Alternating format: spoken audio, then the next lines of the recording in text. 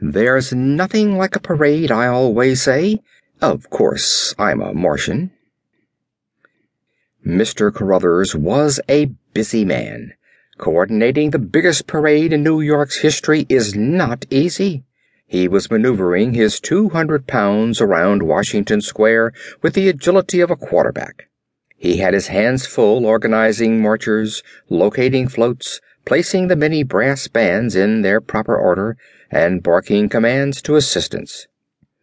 But Mr. Carruthers approached the job with all the zeal of an evangelist at a revival meeting. As he approached the southwest corner of the square, he saw something that jarred his already frayed nerves. He stopped abruptly. The mass of clipboards and papers he was carrying fell to the street. There, before him, were 150 ants, each of them at least 6 feet tall. His first impulse was to turn and run for the nearest doctor. He was certain that the strain of his job was proving too much for him. But one of the ants approached him. It seemed friendly enough, so Mr. Carruthers stood his ground. "My group is waiting for their assignment."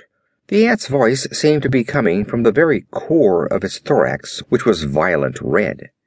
Good Lord! Mr. Carruthers' mouth opened up as wide as an oven door. "Mr. Carruthers, I believe the parade is about to start, and my group—" Mr. Carruthers managed to blurt out, "What the devil are you, anyway?" "This is the parade marking the International Geophysical Year, is it not?" The ant had a pleasant, friendly voice. "Well, yes, but—" "And you are Mr. Carruthers, the manager of the parade, is that not correct?" Mr. Carruthers rubbed his eyes and took another look at the strange creature. Its head was a brilliant yellow. It had 2 large goggle eyes, which rolled like itinerant marbles when it spoke. The low-slung abdomen was a burnt brown.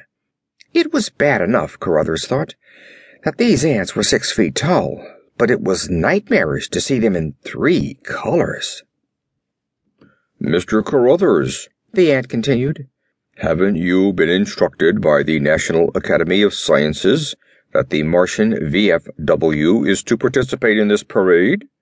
"The Martian—" Mr. Carruthers' mouth was open again.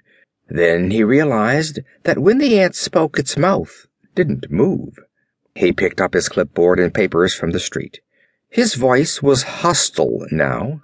"What the hell is this? Some kind of a gag? What are you trying to do, scare a man half to death?" "Oh, we're not joking, Mr. Carruthers.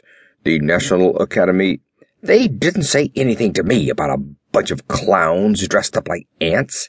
Mr. Carruthers' indignation became intensified. He was loath to admit that he'd been taken in by such obviously animated costumes. "Now, look here, I'm a very busy man." "The arrangements have been made, Mr. Carruthers. If my group is refused a place in this parade, we shall file suit immediately. As manager, you'll be named co-defendant." The ant was gentle but firm.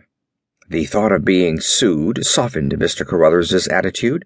"Well, I'm very sorry, pal, but every contingent in this parade is listed on my clipboard, and you're not.